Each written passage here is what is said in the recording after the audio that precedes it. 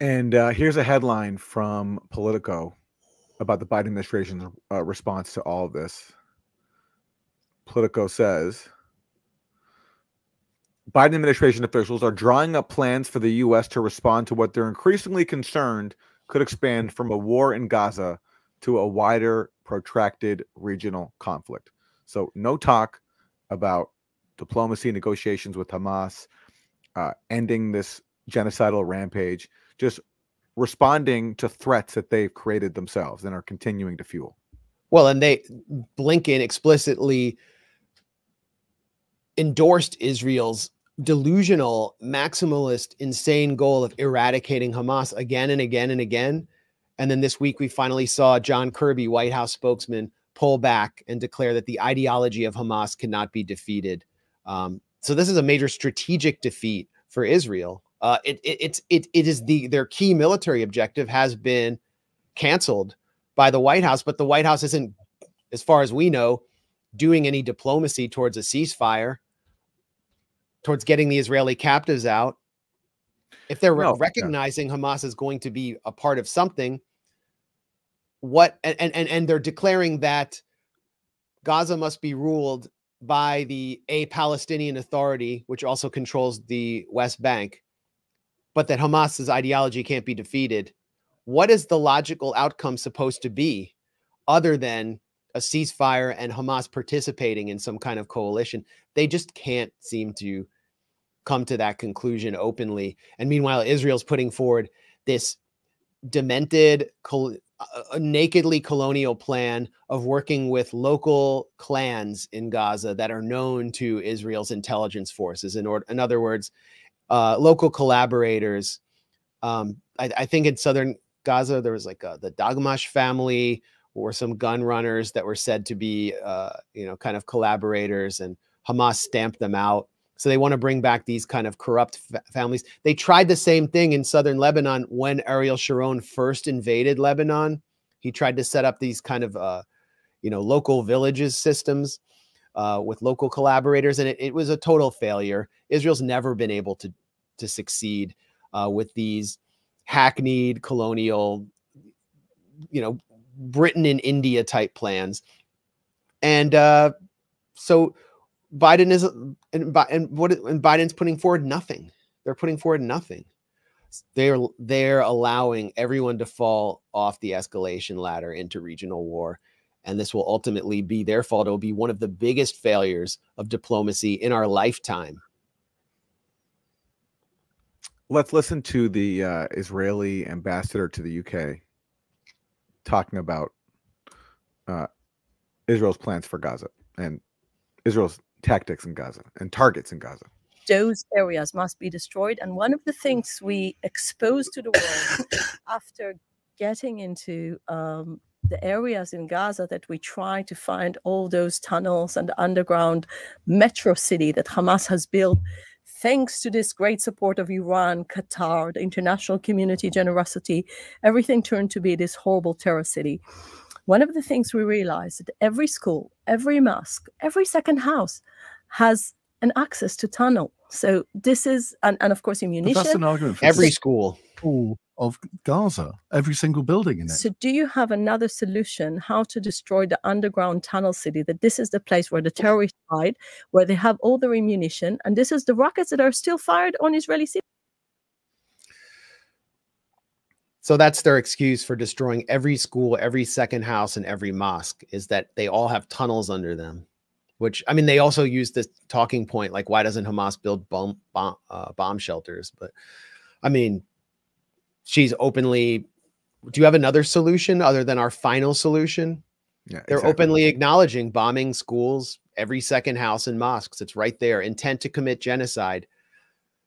These are the quotes that are featured prominently in South Africa's meticulously detailed 84-page filing before the International Court of Justice.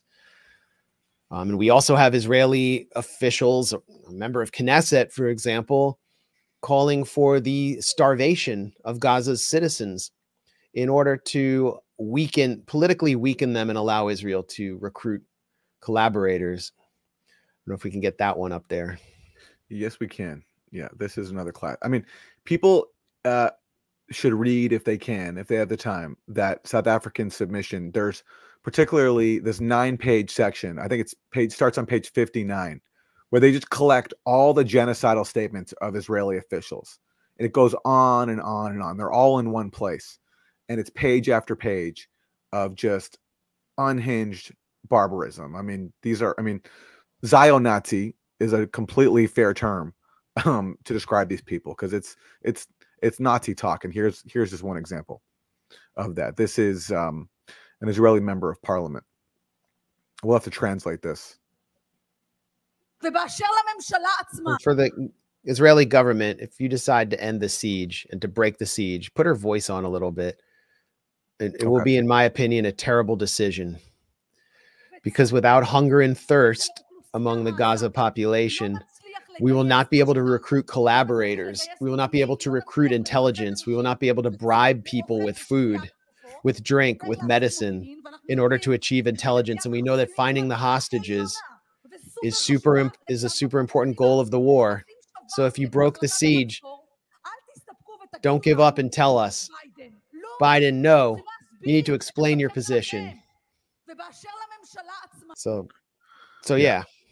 There and now, how much of Gaza's population this was a speech in October, by the way. I think something like 85% of Gaza's population is reported going at least one day without a meal, or regularly going without meals. Well, here's somebody, a top official with the World Food Program, who recently spoke to the New Yorker. He reports that 80% of the people, or 4 out of 5 people, in famine or a catastrophic type of hunger are in Gaza right now. So all around the world, 80% of the people experiencing famine or catastrophic hunger are in Gaza, this tiny besieged death camp. And Israeli officials are stating that this is no accident, that this is a deliberate policy of political warfare. And the Biden administration knows this. It was recently reported in the New York Times that Netanyahu, when he agreed to allow some aid, a trickle of aid into Gaza, he did that as a condition for Biden coming to visit him. So because Netanyahu could extract the political benefit of getting Biden to come and bless his extermination campaign and give him the PR of a personal presidential visit, in exchange, Netanyahu allowed a trickle of humanitarian aid into Gaza. So the Biden administration takes for granted that Netanyahu has the right to cut off Gaza and only relent like slightly if he can extract a political benefit for it to help out his genocidal military campaign against Gaza. And just a quick word on Tzipi Hotovely. I mean, I know there's a UN exception for people who are, officially registered as diplomats. But our contributor, who's a UK citizen, Kit Clarenberg, is barely even welcome in his own country for exposing the illegal intelligence intrigues of Britain's secret state at the gray zone. I mean, he was detained, interrogated, threatened. There's still an open file on him. He was asked about me. I'm not sure if I'm welcome in the UK because of our reporting, our factual reporting, but a genocidal maniac who openly declares intention to commit genocide on British airwaves is welcome there. And the other woman we heard from, go ahead, Aaron. Well, I was going to say, if His Majesty's government does not welcome me, I'm going to be personally offended because I'm a member of the Commonwealth. I'm from Canada. So I hope that my gray zone affiliation does not prevent me from visiting His Majesty's territory. Well, maybe you should get Israeli citizenship first. Then the other woman is, what's her name? Tali Gottlieb. She's a Likud lawmaker. This is Netanyahu's party. This is the leading party in Israel. So, you have the Biden administration, the State Department officially condemning Itamar Ben-Gvir and Bezalel Smotrich from minor Kahanist parties because they've called for ethnically cleansing Gaza, for putting pressure on Arab countries to accept the voluntary migration of hundreds of thousands of people from Gaza. That's Netanyahu's policy. They're condemning the accessories to the crime that was conceived at the top. And by the way, Biden originally supported a quote unquote humanitarian corridor to Egypt. What's the U.S. doing to push Israel to let more aid in? The best they've done is to, demand some opening of the corridor at Kerem Shalom inside Israel, which is one of the only places where trucks can be scanned. But Israel continues to take the anesthetics out of trucks. Over 1,000 children have had limbs amputated in Gaza without anesthetic. I mean, the U.S. knows exactly what's going on, and they know exactly what they're getting into. And John Kirby to dismiss the genocide filing by South Africa as just absolutely, he called it baseless. It's baseless. In other words, there's no basis, meaning there isn't intent to genocide taking place. They're just pretending publicly this isn't happening, and the Israelis are putting it in our face. They're doing it on TikTok. They're doing it on social media, broadcasting their war crimes, broadcasting their genocidal fury. They're proud of it. They want us to see it. They want to tell us that this is who they are. And the Biden administration is pretending like we don't know. Let's show John Kirby's comments very, very quickly. South Africa's 84-page lawsuit against Israel accusing of genocide. Israel says that this is blood libel. Does Washington blood libel? Where does this put Washington and Pretoria? We find this submission meritless, counterproductive, and completely without any basis in fact whatsoever. Okay, so we just heard John Kirby say this is meritless. There's no basis in fact.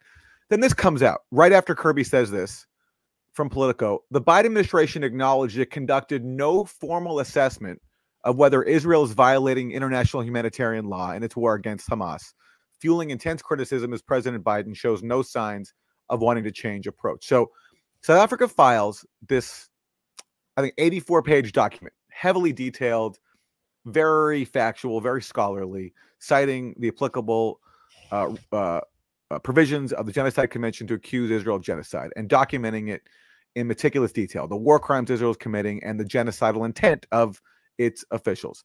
Kirby says there's no basis in fact for any of this, but then they admit they're not conducting an assessment of their own to look into the factual basis for any of this. Because of course they can't look, because anybody looking at this for a moment has to conclude what is obvious and what South Africa concluded, that Israel is seeking the physical destruction of the people of Gaza. That's the term used by South Africa, the physical destruction. And that's exactly what is going on. Yeah. I mean, you have the population of the southern city of Rafah, I've been there. I've been to its outskirts.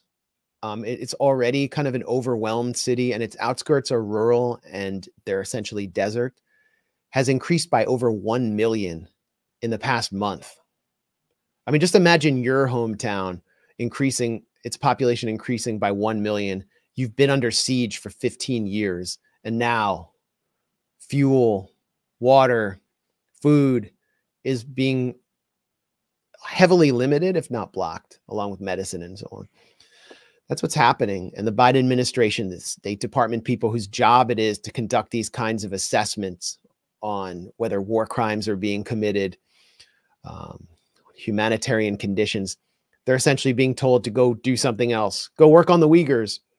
Go work on Tibet. Go work on I don't know, the Nicaraguan regime. They're basically being told by Tony Blinken not to do their job.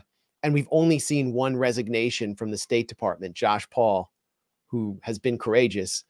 We just saw the first Arab American, a Palestinian American, resign from the Education Department over Biden's policy. We are hearing news of many campaign volunteers quitting the Biden 2024 campaign in disgust over this. Low-level campaign staffers. I don't know if this is happening, but this is being reported.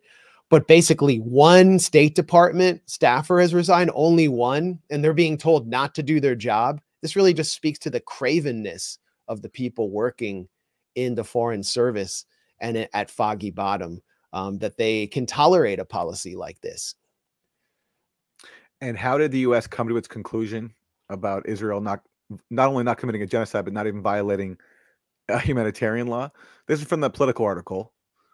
The U.S. came to that conclusion in part after looking at press reports and conversations with Israeli officials about their military operations. Nice. So because no Israeli official admitted to them outright that they're committing war crimes, and because some press reports didn't show any evidence of war crimes, and that's enough for the U.S. to determine that Israel is scot-free. Everything's fine. Of course, there's no way that you can look at any honest press report and not conclude that this is a genocide. So I'm assuming maybe they read, like, I don't know, op-eds by Thomas Friedman or the typical whitewash stuff in the New York Times, which is based on the phony claims that are laundered to the Times by U.S. intelligence. So, like, it's like a circular loop. But that's the basis for this U.S. Assessment: press reports and talking to Israeli officials, and certainly not talking to the Israeli officials who are openly saying we want to commit ethnic cleansing. Yeah, I mean, if you look at the look at Israeli social media, I guess they're not watching that. Watching the soldiers in the field showing the systematic targeting of civilian sites and civilians. They're not listening to Palestinians providing evidence of it, or Palestinian journalists. I guess they're reading like the Washington Post or the New York Times. They're in the New York Times subscriber class.